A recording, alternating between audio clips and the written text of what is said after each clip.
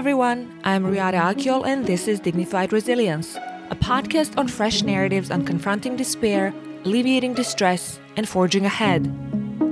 In this podcast, we hear from people around the globe at all stages of life and variety of industries, and learn how to channel dignified resilience to survive, feed the soul to heal, and connect with others through inspiring compassionate actions and behavior.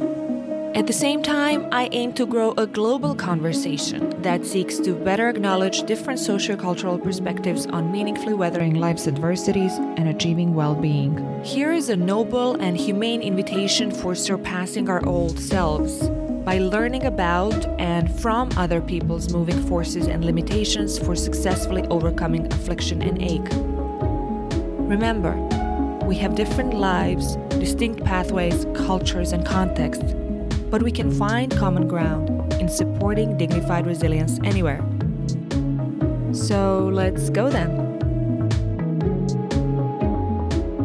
Hello everyone and welcome to Dignified Resilience. Today is special. I will interview a friend, someone who is dear to me and whom I enjoy having many conversations on many topics offline. But today we decided to move our conversation on air about Russia's invasion of Ukraine, about propaganda and misinformation, censorship, something that Karina Orlova, my dear friend and today's guest, is very knowledgeable about herself. She was, I have to say in the past tense now, as of 2 weeks ago, she was the Washington, D.C. correspondent for Russia's liberal radio station, Echo of Moscow, before it was shut down, and has been very busy lately. So I have to, convey and extend my official thank you, Karina, for coming here today and looking forward to what I think is going to be illuminating conversation for listeners and viewers who might not be familiar with all the details about the invasion and the background and the context. So the first thing that I want to say after welcoming you is, how are you today? I know everything that's been happening is personal for you too. Hi, Riada. Thanks for having me on. Yes, you are my dear friend, and I'm so lucky that I have a friend like you or you. Yeah. So, okay. Just regarding my smile, I'm used to, smiling because I used to work before Echo. I had worked on Dost TV Rain channel, which was also shut down. So these two notable media outlets, Echo of Moscow radio station and TV Rain, TV Dost, privately owned Moscow-based TV channel, were shut down. So I'm smiling, but inside of me there's a horror, and also my Oura ring, which tracks my sleep, shows that my heart rate variability is extremely bad. And every time, despite, the fact that I get normal hours of sleep, 7 hours or so, there's something off with that. And I know why, because I really take this personal, and it is personal, right? For many reasons that I'm sure we will discuss later. I feel the whole world, or so many people who have been just following this since February 24 have been absolutely disturbed, or trying. Everything seems to have been moving according to the schedule of the news that's been coming from Ukraine. And it's been 3 weeks since the invasion so far. We're seeing horrific footage from Ukraine about attacks on civilians, humanitarian disaster already, and we will talk about that. But I want to ask you about this thing. I've heard that after the new repressive laws were passed in the last few weeks, that almost all reporters and editors or economists or intellectuals, political scientists, journalists, professionals, right, have kind of tried to get out of Russia as soon as they could, wherever they could go in the region. And many of those who have been publicly criticizing Putin in the past few years, I assume yourself as well, have fled the country. But are all of them gone at this point in these few weeks? Yeah, pretty much everyone. Yes. the chief editor of the Dosh TV channel that I mentioned, Tikhon Zatko, and his wife, they left. Other journalist, a personal friend, a dear friend of mine, Dennis, he also left. He actually left. He left for Cyprus the very last day because next day Cyprus shut down all commercial flights from Russia. So he was lucky to get out. I don't know if you saw, but there were these lines where people stood for 6 hours to get into the office of Turkish Airlines, to try to get away because their website doesn't work. You can't book a ticket online from Moscow. Yes, and I'm not even talking about the price, right? So, people, it is like, history repeats itself, and yes, people left massively. I'm not sure who's left there. Probably families, right? Those who can get away, they not always, and mostly they can take their family with them. I mean, parents, extended family, or something. Yeah. So, and Echo Moscow was cut off air a few days after the invasion, and all. At this point, probably all independent media, with the repressive laws that came dictating, jail terms up to 15 years for what you can tell us more about our so-called fake news. But I'm interested in asking your opinion. There was an article today, an essay in the New York Times by Ilya Krashilshchik, the former publisher of Meduza, which was an independent news outlet. And he described in that essay kind of over the past decade, different kind of repressive measures on the protest and free speech in Russia. I was wondering whether you would agree with him on what he added. And I will quote a couple of sentences and read. He said, "I want to believe that we did everything in our power to rein in Mr. Putin, but it's not true. Though we protested, organized, lobbied, spread information, and built honest lives in the shadow of a corrupt regime, we must accept the truth. We failed. We failed to prevent a catastrophe, and we failed to change the country for the better."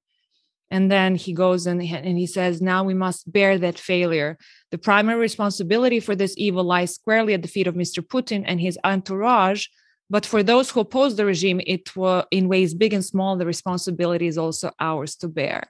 So this is very complicated, obviously, this idea of responsibility. And these are different opinions, both personal and what social scientists might have studied from the past in terms of collective responsibility, collective guilt, etc. I'm interested in this, in your opinion, about the moral necessity, as he explains, about,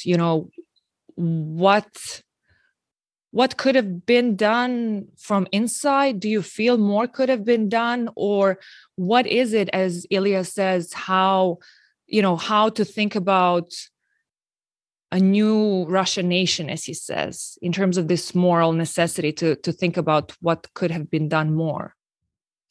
I agree with Ilya 100%. I myself constantly feel shame and, more importantly, guilt, because we are guilty. Every Russian person is guilty.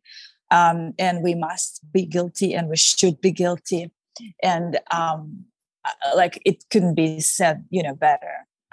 So I agree with that. If you check my Twitter, I posted the very next day, even though I'm not very active on Twitter,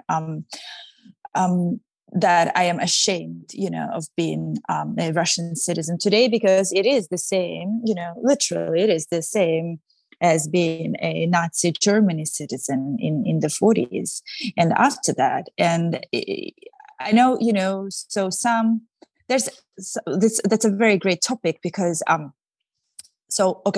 we will not be talking about this Putin's majority, whatever it is, a slim majority or a vast majority. We will talk about this intellectuals, right? Because this is what's important.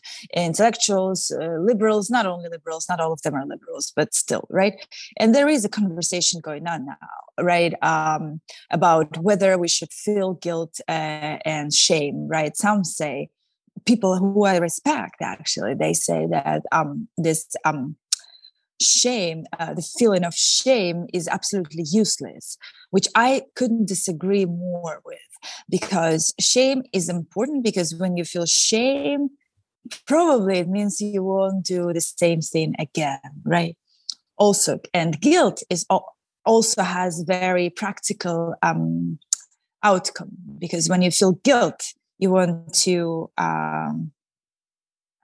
what's the word for it? Act. You want to make up. You want to make up for what you've done, right? And this is very important, because we have a perfect example of the Nazi Germany that, and then Germany, the after Nazi Germany. I know that they feel guilt and shame till this day, and they paid, and they have been paying for what they've done, for what they did to Jewish people and for the Holocaust. And that's, so they pay like physical money, right? They pay because they feel guilt, right? This is very important. And probably their like collective feeling of shame prevents us from having another Nazi Germany, right? In Germany, we have a Nazi Germany. In Russia now. Yeah, so I think this is very important. Unfortunately, I have to acknowledge, I can see it already now, that very few people, I'm really glad I didn't see Ilya's op-ed in the New York Times. I'm really glad that I know him personally. Of course, we, used to hang out together, and not with him, like it was a broader group of liberal journalists in Russia. So I'm really glad and happy to know that there's a person like that. But he and I were in the minority, the absolute minority of this, because what I see, people say, why? Okay, so this is the standard. They say, why should I feel guilt if I didn't vote for this war, or I didn't even vote for Putin, right? So already now, Russia is still bombing Ukraine every day and night. They're bombing civilians. They're bombing children, and the world, and especially the U.S. Congress, could see that today when President Zelensky addressed the U.S. Congress, and he showed this video, a compilation of this is mind blowing, right? So Russia is still doing that, and the Russian people already, are talking about the future, which is great, but we should talk about the future in terms of guilt. But they already say, I didn't vote for this war. And really, these are the people who are actually not Putinists, right? So what I anticipate happens after the war is over, it will be over, sooner or later, I hope sooner. It will turn out that, all of them were against this war. None of them voted for this war. And they actually all opposed, right? This is horrible. Russian people are generally shameless, right? And I mean, sorry, it's a generalization, but there are facts that confirm that. For instance, Americans, right? Americans have, helped Russia for the past century. They helped Russia in 1970, after the 1917. They helped Russia during the World War II. Lend-Lease, of course, and they fed Russia, and they helped and fed Russia in the 90s. And Americans are very generous and kind people. They actually help a lot of people across the globe, right? And so they helped Russia. Guess what? Where did Russians successfully forgot about it? So this anti-American hysteria, this is crazy. Like, how can you hate and loathe someone who actually literally saved you from starving to death? That's what happened after the Bolsheviks revolution, after the war, during the war, and like that war, World War II, and in the 90s. So I'm afraid that Russians will not feel guilt, but we can go about it. There will be, of course, there's already a process started in The Hague, and there will be a tribunal, right? Tribunal. Russia will pay for that. I'm not sure how exactly, because the country is already in misery. financially, I mean, and economically, but they will pay. They must pay. They have to pay for this. I would very much love to, to know that Russian people genuinely feel that, because again, that's the only thing that can protect us from repeating this. Because I mean, where is the guarantee that another Putin does not arise in the future?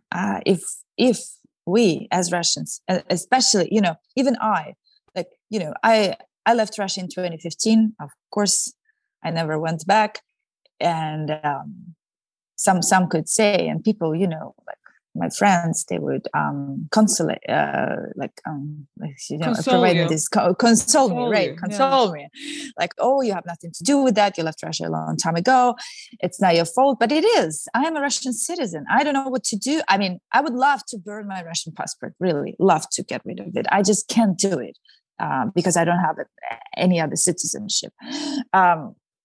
Well, so when this is over, I would really do my best to renounce my Russian citizenship, and I would love to become a Ukrainian citizen if they accept me. Yes, I would love to have that. So yeah, that's a very great topic about guilt. I can see how your opinions on some topics can be seen as controversial, and I know how frank you are in all conversations on and offline. But as you've been speaking, including about America, and some anti-imperialists might also get involved there and try to disprove you. But as you've been speaking, I obviously just have to mention how it echoed so much, considering my own work on Bosnian genocide and 3 decades that have passed since then, and the constant denial and, this talk of reconciliation that has to happen when there's not only admission of what had happened by, previous regimes, but also the glorification of war criminals and just revision. And so I do understand and want to second the fact, or what you stated, that historical revisionism, or this admission and accepting the facts will be crucial. And I can see how it will be challenging, because at least in the case of Bosnian genocide, 3 decades have passed. It's still slow, but it is a slow process. In post-Nazi Germany, it didn't go fast. But as you said, the most important thing is that the violence stops as soon as possible. But do you then expect more instances like that of Marina Osvianakova? I mean, we know that she's been fined like around $300 for her video. If the listeners are not familiar, she protested. She came on live TV, protested Russia's war, but she didn't get the fine for the protest itself yet. I think she called for the anti-war protest, said she's ashamed for working for Kremlin propaganda. She denounced the war, absolutely. So, do you expect more instances like that of her, or like of Marina, or maybe to tie to another question, which of course is very difficult to answer, and which I'm sure a lot of people have asked you, is what do ordinary Russians think about the war? And should we not take into account, when we answer that, the fact that, there have been different polls, but how honest could people be, when there is so much repression, and then they're scared to say publicly? Like, can we even talk about veracity of any poll at this point, considering the repression? And I'm not trying to defend anyone. I'm just trying to, kind of take the big picture. Well, yeah, that's a great point. So about my opinions being controversial. So I've been saying that it's not only Putin, it's the Russians that support him. And this is a majority. Okay, I think it's narrowing now. 50-50 maybe? Maybe, I don't know. But it's not, this 50-50 yes or no, right? Like, what are the chances that I will meet a mammoth tomorrow? Well, it's 50-50 yes or no, as they say in Odessa. This is and also, what do they think they're supporting? That's important, right? Do they know what they think they're supporting, considering the propaganda? That's another thing. Okay. So because when you introduced me, you said I'm very busy a little bit, because suddenly when I lost my job, people got interested in me, and so I've been interviewed by different media outlets. So yeah, that's sad and ironic. But anyway, I'm glad that that they find time to talk about it, and that they highlight the problem. So I appeared on CNN where I said that no, it's not just Putin. Russians do support him, and I have proof.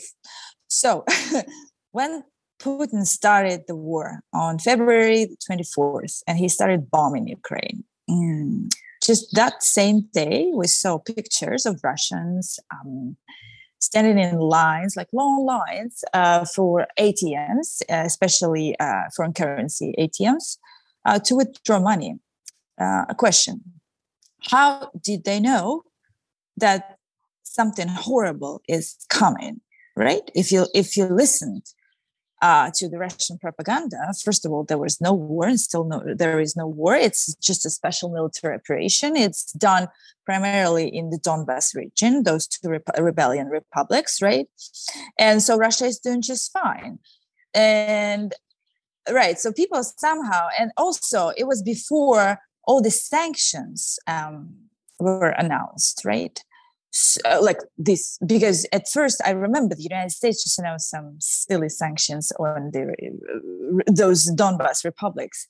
So somehow people figured out, they knew that it was a war, and that Russia will pay for this war. So my conclusion is that wherever they got this information about financial hardship they're going to face soon, same place they could or probably did see all the information about the war in Ukraine. Whether they prefer to ignore it or just to just not to just pretend they never saw it, right? Or just not make much of it, or just don't care. I don't care, but that's just a fact. And there have been several polls. I know, really, you're absolutely right. Like, how can you trust a state-owned, like Kremlin-owned polling company? Yeah, polling company. But there have been other polls, independent polls run by CNN, run by this. You yourself sent me this link. You remember, some European Atlantic Council. Atlantic Council is a report also. That was my final point, right? Atlantic Council. I got a message a text from a friend, Francois. He was like, okay, just like Karina said, exactly. So now I have proof with Atlantic Council. I have no reason to not believe the Atlantic Council, right?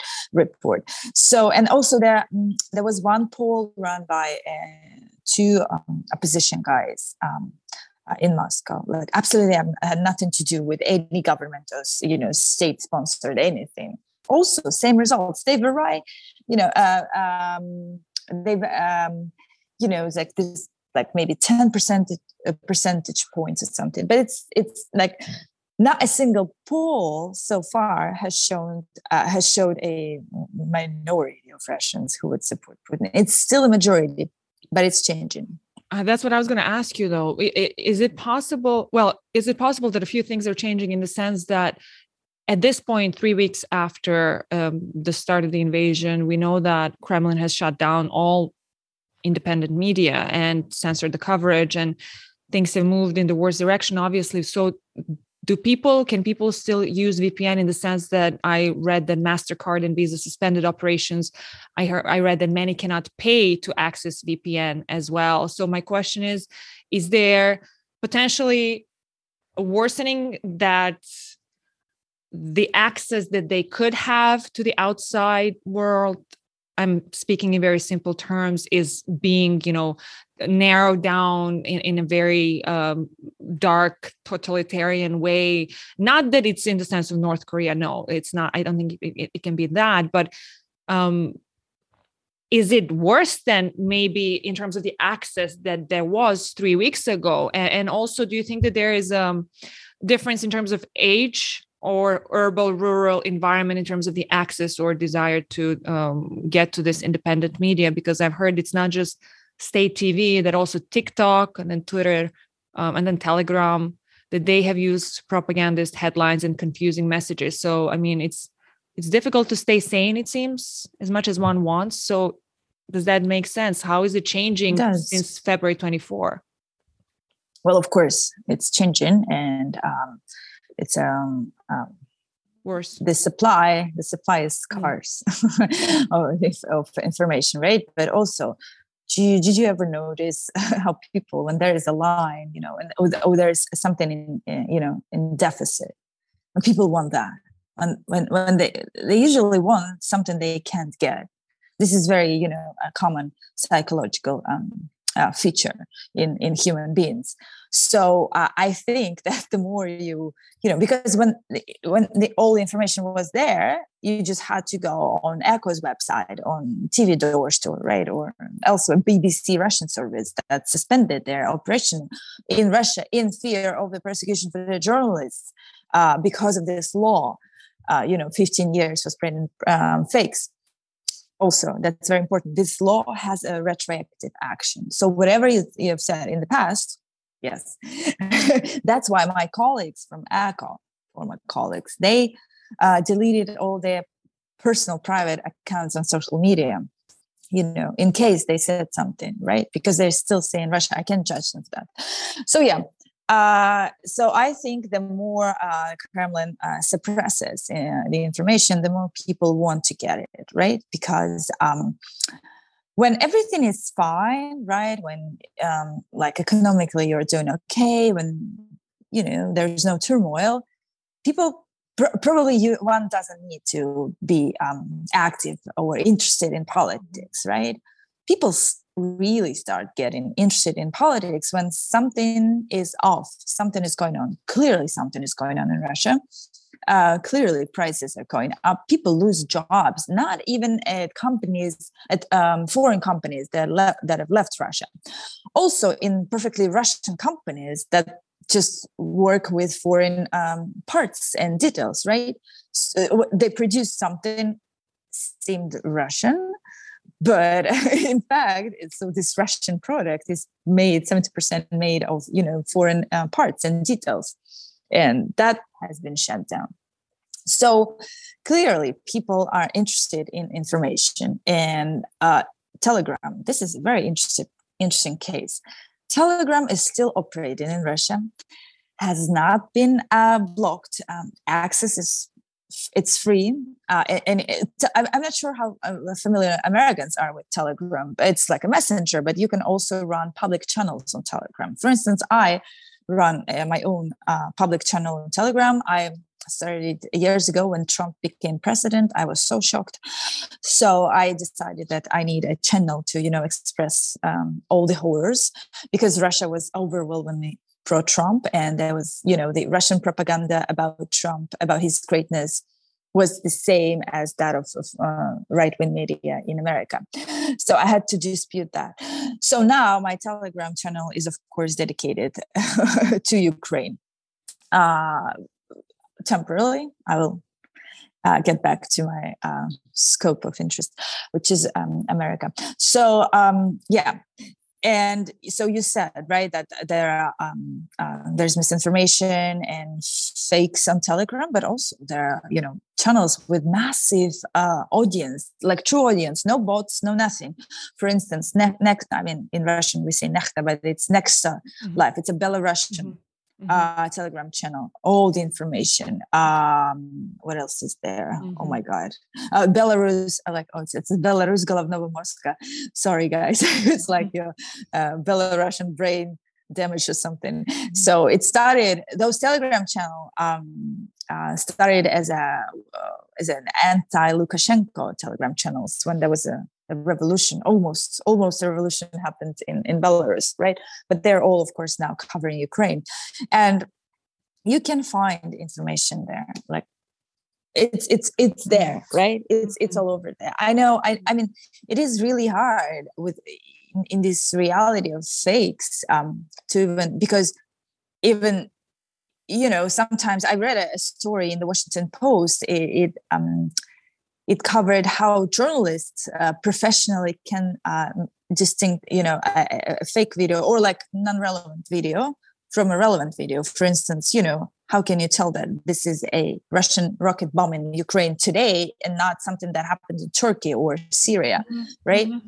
So that's a professional job. Even professionals, they spend hours. Sometimes it takes days to run this analysis.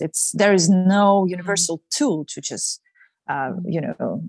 run this video through and okay, that's original or relevant. So yeah, I know it's very important, right?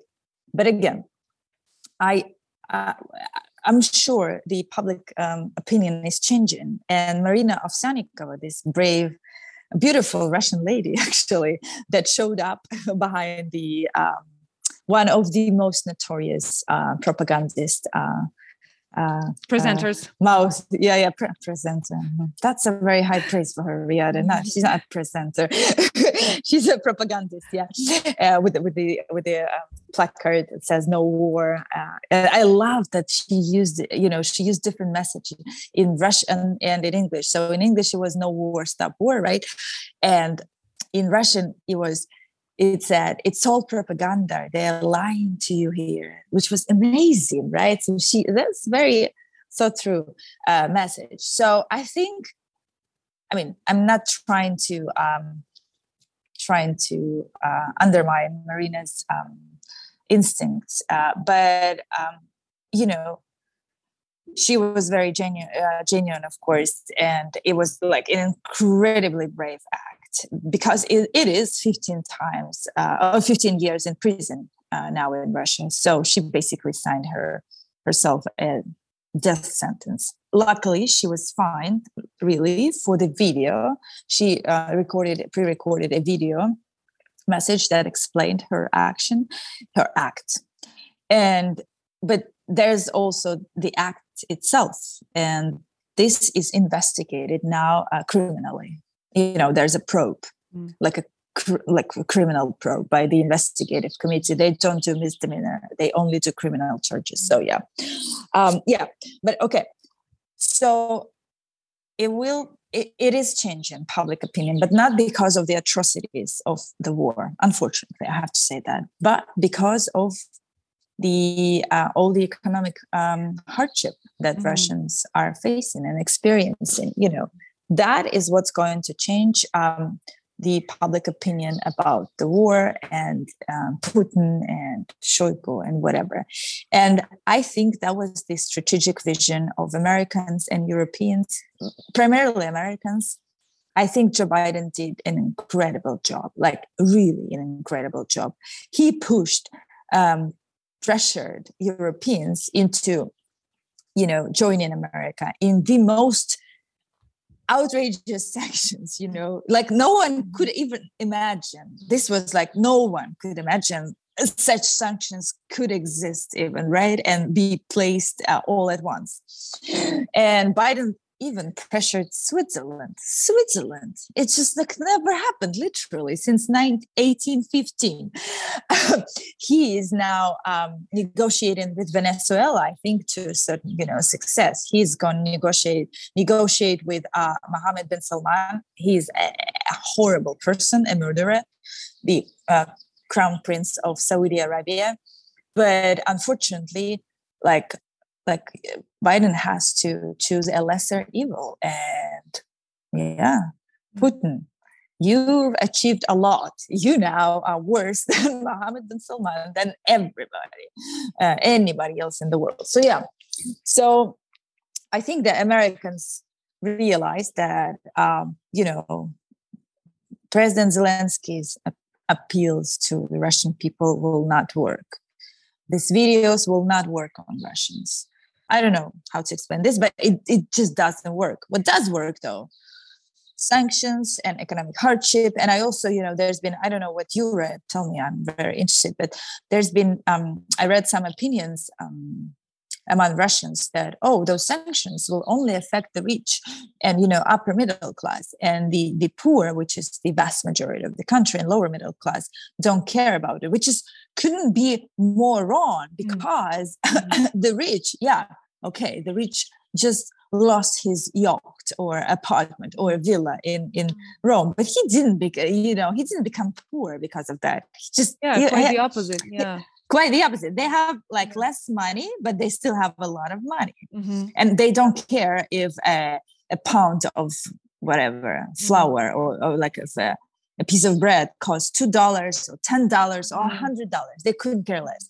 The poor, though. So this is very amazing, because Russia, I saw these charts about this structure, consumer structure of Russia, how much money Russians, lower middle class and poor, spend, right? And it's just 70% of their income they spend on food.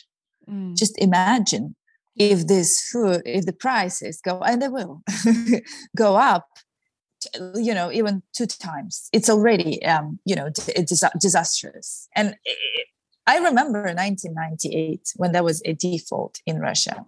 It was an internal default, not the default Russia is going to experience now. It's today it's a default for the international investors, and then it was default internally. And I remember, so that's a bit shameful to say, but my mother used to smoke then, and she would always send me to buy her cigarettes. Yeah, it was absolutely okay in Russia to buy cigarettes when you were 13. So I remember I show up at a store to buy her a pack of cigarettes. I remember it. And it was 5 rubles. Yesterday it was 5 rubles. And now it is 20. And I was like, what is going on? So I was a child. I couldn't understand. I even refused to buy it at that place. I was like, okay, something is off with the stores. They're suddenly, deceiving customers. But so in one day, prices rose 4 times, which is outstanding, right?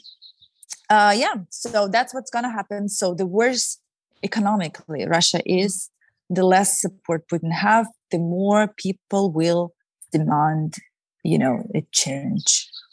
That's a really important insight, because one of my next questions was going to be about the power of the economic sanctions and consequences. And I definitely agree that the poor or the middle classes, lower middle classes, will obviously suffer the most, and the consequences will be brutal. And so we heard from you that you think that was going to somehow down the line potentially affect the stability of the regime. And tied to that, though, I was curious to hear your opinion, because we've heard a lot of coverage about different sort of indicators that show how unprepared, or just how bad, or maybe how not as good as we might have thought Putin's army is.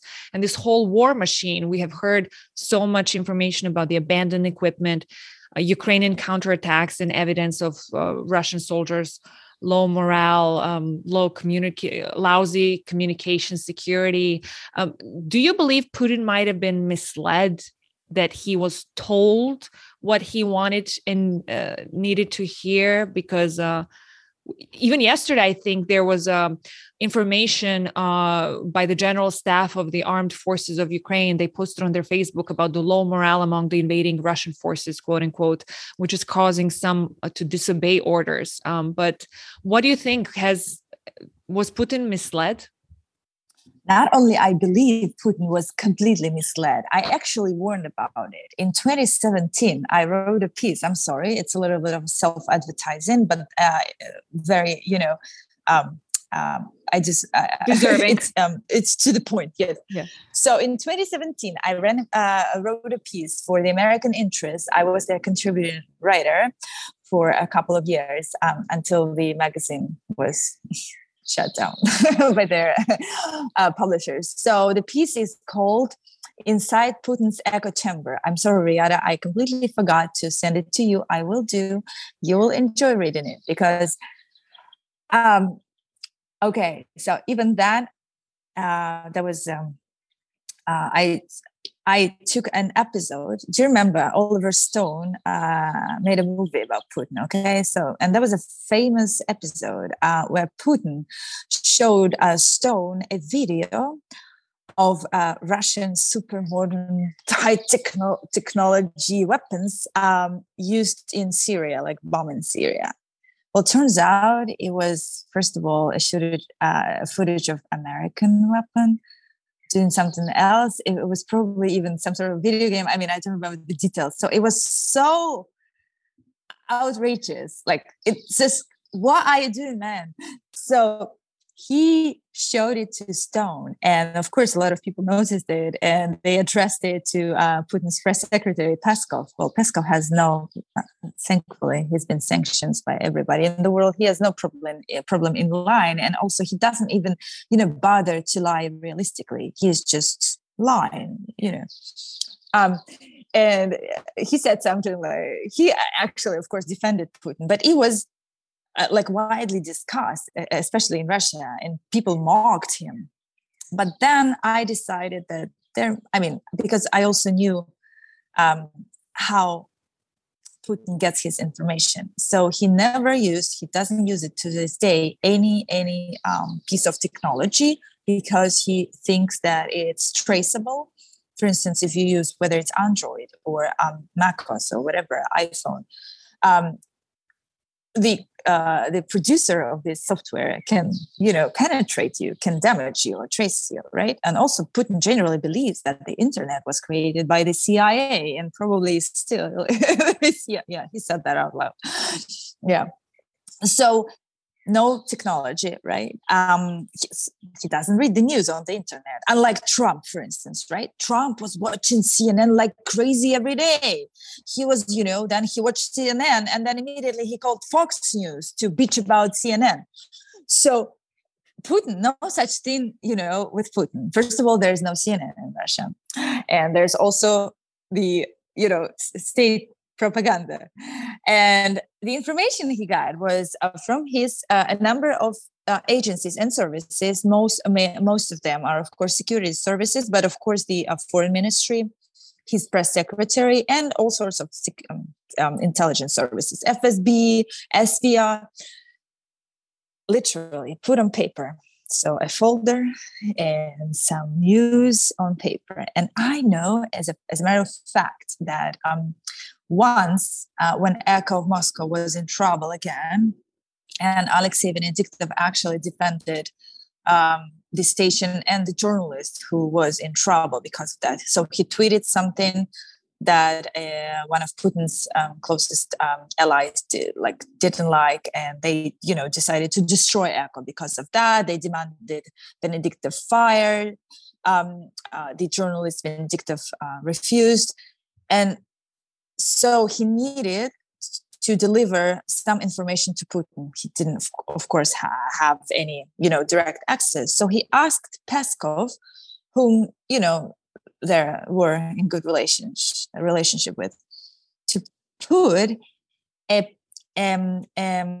news piece run by a state news agency, Itartas, on top in this folder. Oh, wow. That's how Putin would see it. So something that was, to Venediktov's interest, that was run, that was, published by a state news agency, was put on top, in this folder, so that Putin see it. How crazy is that? So I describe all that in my piece. And so already then I said that Putin he doesn't know the reality. He's, he did that to himself. But it's a fact. Of course, couldn't ever imagine, what consequences it will have. But 5 years ago, I already knew that Putin is, he's lost touch with reality. And also, a European diplomat who I personally know confirmed to me.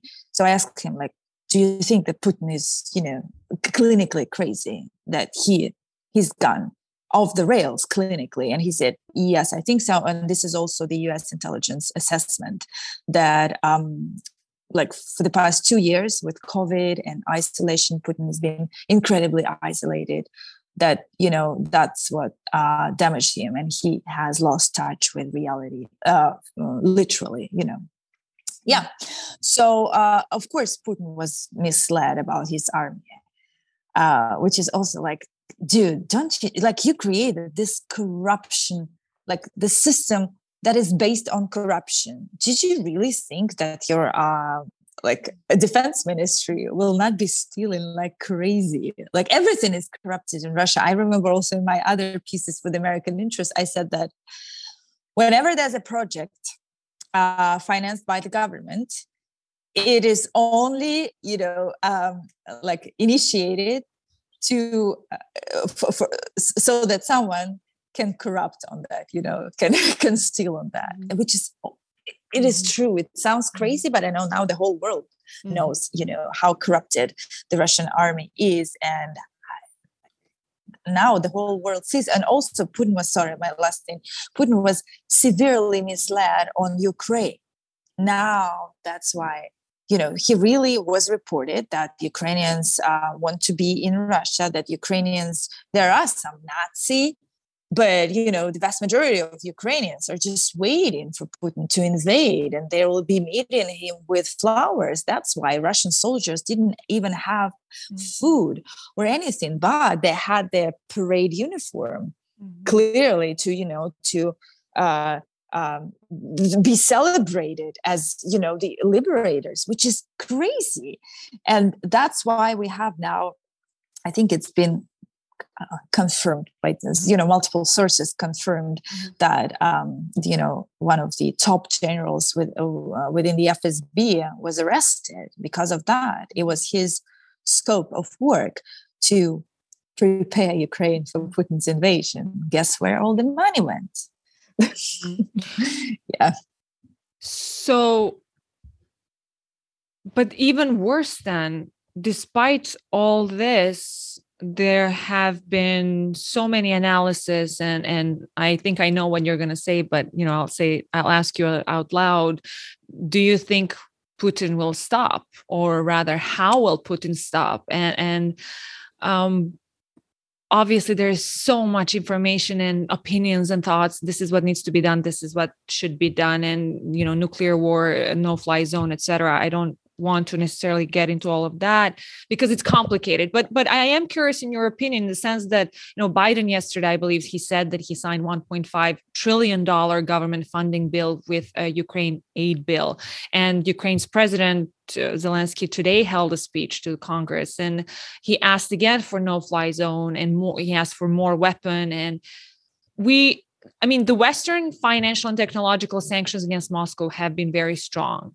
My question to you is, let's put it in a more concrete way. Do you think that also, kind of like the Institute of Study of War, and even Jen Psaki, the White House press secretary, said that according to the warning on Wednesday, that there are some preparation and groundwork laid for Moscow's potential own chemical or biological attack, which they would blame on the West down the line, and that there is a clear pattern of what's been going on in the last few days.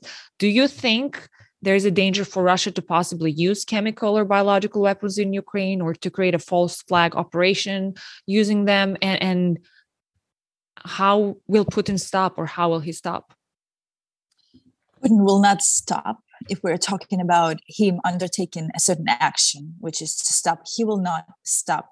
He can be stopped, but he will not do it by himself. Putin is clinically insane. So his level of outrageousness, of rage, is also clinical. And I saw it for myself. The world could see that on February 22nd, when he spoke up about Ukraine. He gave this mini lecture. Absolutely illiterate, of course, and Putin is very illiterate, a very poorly educated man. So he gave this lecture about Ukraine, and where he said that it was just an artificial state created by the Bolsheviks. Crazy.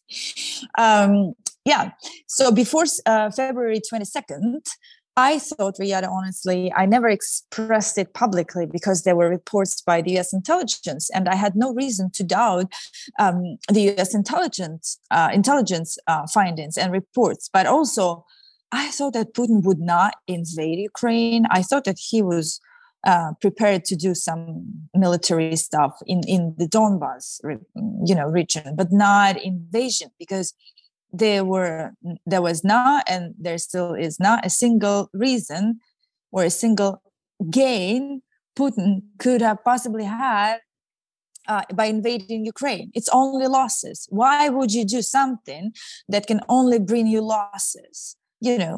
And Putin, as we all knew him before, he was a very calculated man, very about the money, like this middle level operative, very no great ideas, not a visionary person. It's just like very basic man.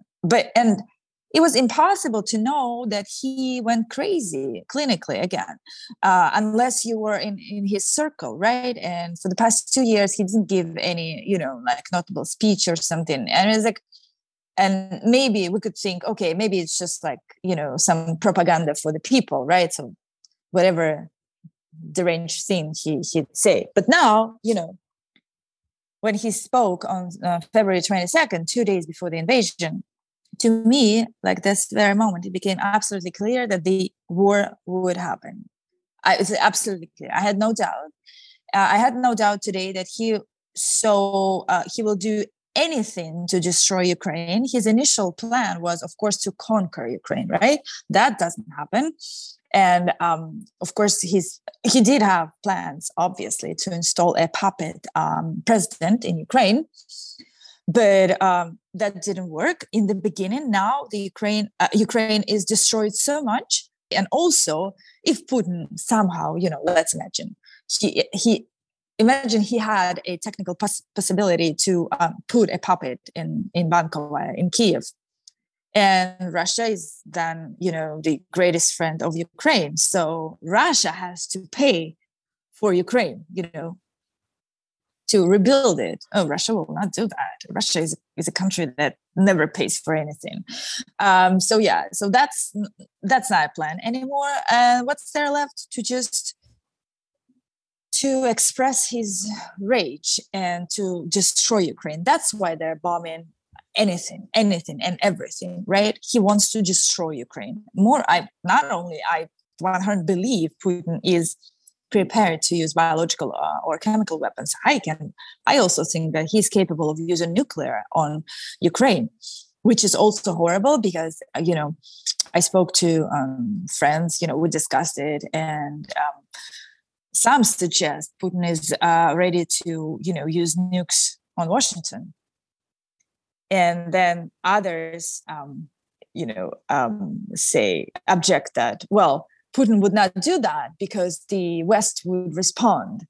But also, again, false logic, because when you say so, you apply the reasoning of a logical person, of a sane person. Putin is an insane person. So we don't know. If he uses nukes on Ukraine, the West, there's no automatic response, right? So the rockets will not shoot if Putin shoots nukes on Ukraine. Ukraine doesn't have nukes. The West will not shoot in response. So that's like really a horrible situation, and he's capable of that. That's 100%. Also, when people talk about the possibility of Putin using nukes on the West, it's a very true observation that Putin is a coward. He's not suicidal. He is not, ideological. True, I agree 100%. He is a coward. He doesn't want to die. But we know for a fact that he is severely misled about pretty much everything. What if he's misled about American nuclear power? What if he's been reported all these years that American nuclear power are not as great as Russian, or that Russian, can shoot faster, or whatever, Or what if he is reported that him personally, Putin, is immune to nuclear attack? really, can we exclude that? No, we can't. Because we don't know. What we do know, that Putin doesn't have reliable information. He's not familiar with facts. So nothing is impossible today. And Putin needs to be stopped. The only way, unfortunately, I know that, a no-fly zone is a non-starter.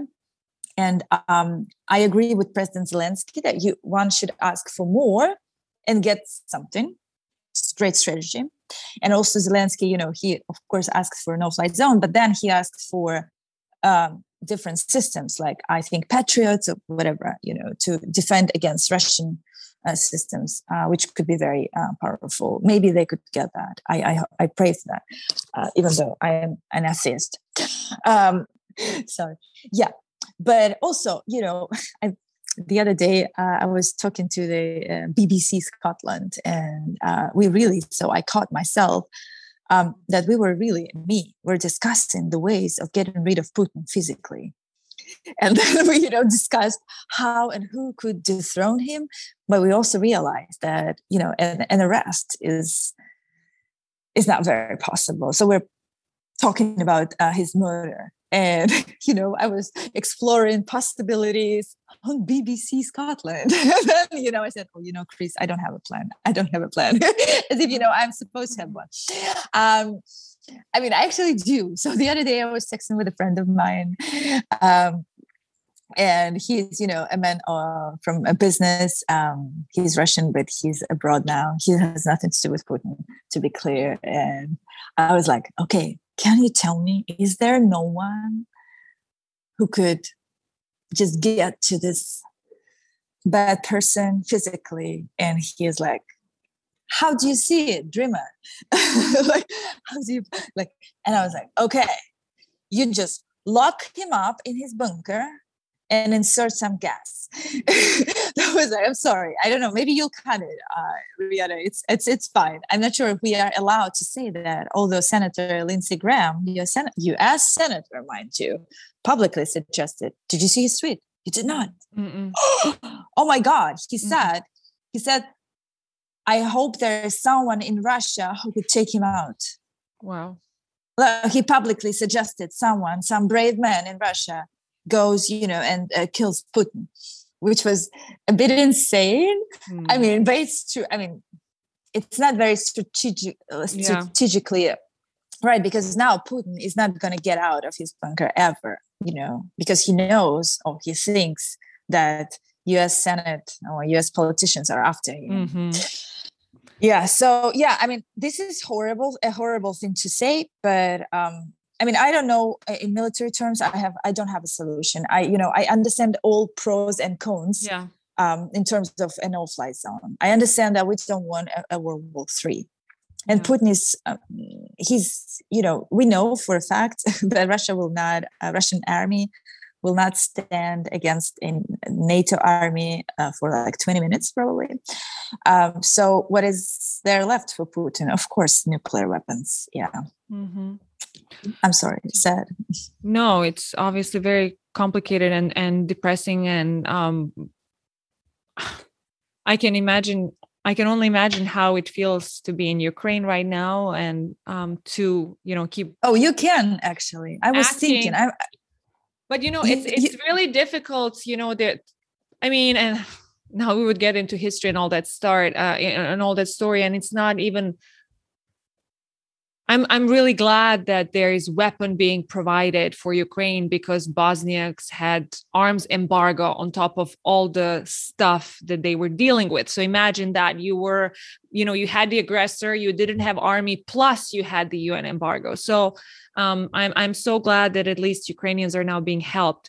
And it took 3.5 years until 1995 for the bombing of NATO to happen there, and there were no nukes. So I can see how this is very much complicated. And I read all sorts of accounts and opinions and people, from Gary Kasparov, who talks that nukes, World War III already started. He wouldn't use it. There are different opinions about whether Putin is suicidal or not. It's very difficult. It's very complicated. And I did though want to ask you, for all those listening or watching, what do you think is the best way to help either Russian journalists, I guess, or those people within Russia, or how can we, bring facts? Because I can see that it could be so challenging to, bring factual information if people are so distrustful. And so I was reading different initiatives. There was one Polish website, a Polish group that Polish programmers, actually, they obtained some 20 million cell phone numbers and close to 140 million email addresses owned by Russian individuals. And I think it's called 1920.in, which was developed by programmers known as Squad 303. And I read some of the reactions of the people that they send this information. And some people said, I support Putin, stop writing to me. Others were a little bit interested in it. I mean, it's a long-term challenge, but what do you think? Do you have an idea how to support those who are against this censorship and everything that is in their name? Because ultimately, I do hope and believe that it will be Russians who would somehow topple Putin. And even then afterwards, it's a whole different process. It will be Russians. Oh. Yeah, the question is which Russians. So the only people who have a technical, who have means, to dethrone Putin is the FSB and the army. The army will not do that because the defense minister is the main beneficiary from this war. He's probably a trillionaire by now. So the FSB, yes, but it's not going to be a democratic, change. Not the change itself, not what it brings after. So, yeah, okay, supporting Russians. Okay, so I know that even so Sotheby's and Christie's just canceled the auction of Russian art, like Russian Days, they called or something.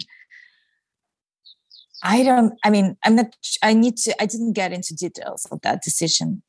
Why? Or probably it was probably because, do we assume that, Russian art is being owned by the Russians only, which is a bit crazy, right? Maybe the logic was to not give the opportunity to the owners, to the Russian collectors, right, to make money off of it. I don't know. But I think that absolutely, Russian journalists, especially those who have there are particular people with names, Dost, Echo of Moscow, they need support. I would love, to know that Americans come up with a program. They used to have a lot of programs for journalists, something to give some opportunity to people, maybe grants for education grants or something. People need help, and certainly not all. Again, Riyada, because a lot of, some people would say to me, but what about these people, people in Russia, general people? Oh, I don't care about them. I care about the people in Ukraine. And I also call for everyone to support Ukraine. National Bank of Ukraine set up a special account. It's all on their website, as a separate account for the Ukrainian army. I think it's very important to help the army first, because, first and foremost, because if there is military victory, we don't need any more, suffering. There won't be any more suffering. And also there's a lot of humanitarian organizations, NGOs around the world who help refugees and, all sorts of displaced people. But there are no NGOs that help armies of small countries that are being attacked. So, yeah, I call for everyone to just do whatever, if it's $10 or $50 or whatever. Yes. So Russians, I honestly and personally don't like, nobody is asking me, if I like something or not. I'm ready and prepared to bear the consequences. I was ready actually in 2016 when Russia attacked America, and they did, with this massive interference in the election. And already then, a lot of Americans were very, angry with Russians. And already then I felt like, a little bit of an invader, mm, you know, and I thought, okay, I'm, first of all, I've always been like an anti-Trumpist, like the as far anti-Trump as you can be, right? And I'm like a liberal opposition journalist from Russia, so I had nothing to do with it. But I realized that, okay, I'm a Russian citizen. I have to bear the consequences. And I know this is what will happen now and is happening now. Some, Russian businesses are being attacked. Stores, grocery stores, some of them are not even Russian. Some of them are owned by Ukrainians, but people, cannot distinct. And I mean, it's not good, of course. And I know, Riyadh, what it was like probably to be a Muslim in 2001, right? So I can imagine now, like how every Muslim was seen as an enemy, right? And there are many more, like more Muslims in America and around the world than Russians, and how many people experience that, right? Which is horrible. But yeah, thank you, Vladimir Putin. And yes, I think that I personally, like circling back to where we started, yes, I think we did not do enough. So we failed. It means we didn't do enough. And yeah, we could do enough. We could protest more. We could be more unapologetic. We could be more resilient. We could be more radical, I'd say, because you know what? A lot of people called me, radical. I was like, "Oh, Karina, this is too radical. Oh, Karina, this is too radical. You're a radical. They're too radical. You're a radicalist," and they were looking down on me for this. And and now I think it's obviously very clear that I was not radical enough, let alone others. So yeah, I mean, I don't know, but I also think that yes, Russians suffer, but I can't just I have friends, personal friends who I support and I will help Russians. But it just breaks my heart what's going on in Ukraine, because Russians lost their jobs, Ukrainians lost their everything. Everything. They don't have it, like their country anymore. They don't know where to go. And yeah, it's nice that Europeans, accept them in their houses and host them and open their houses, but it's a bit different, right? Than have your own home. Yeah. While you were talking, I just had Tanya, my friend, who is in central Ukraine right now and who refused to leave her husband, whom couldn't have left the country. So they're there, and she's still very, very resilient and very believing. And I'm in touch with her every day, and she might watch this after I tell her. So, and she says that being in touch and support boosts the morale. So, sending my best to her if she ends up looking this. I want to thank you for your time and all your uncensored views, as always, with the best intentions, and for so many insights that are so necessary right now. I think that like you said, it's heartbreaking what's happening in Ukraine, and I hope it ends as soon as possible. But there's so many conversations that need to be had, whether in more radical way, if that is the word like you used, or just in much more honest, concrete ways about just the appeasement, the dangers of the appeasement, about the extremity of lies, and the why those things have continued to be tolerated and still continue to be tolerated in some other countries, like in the Western Balkans as well, and the ongoing dangers that span from it.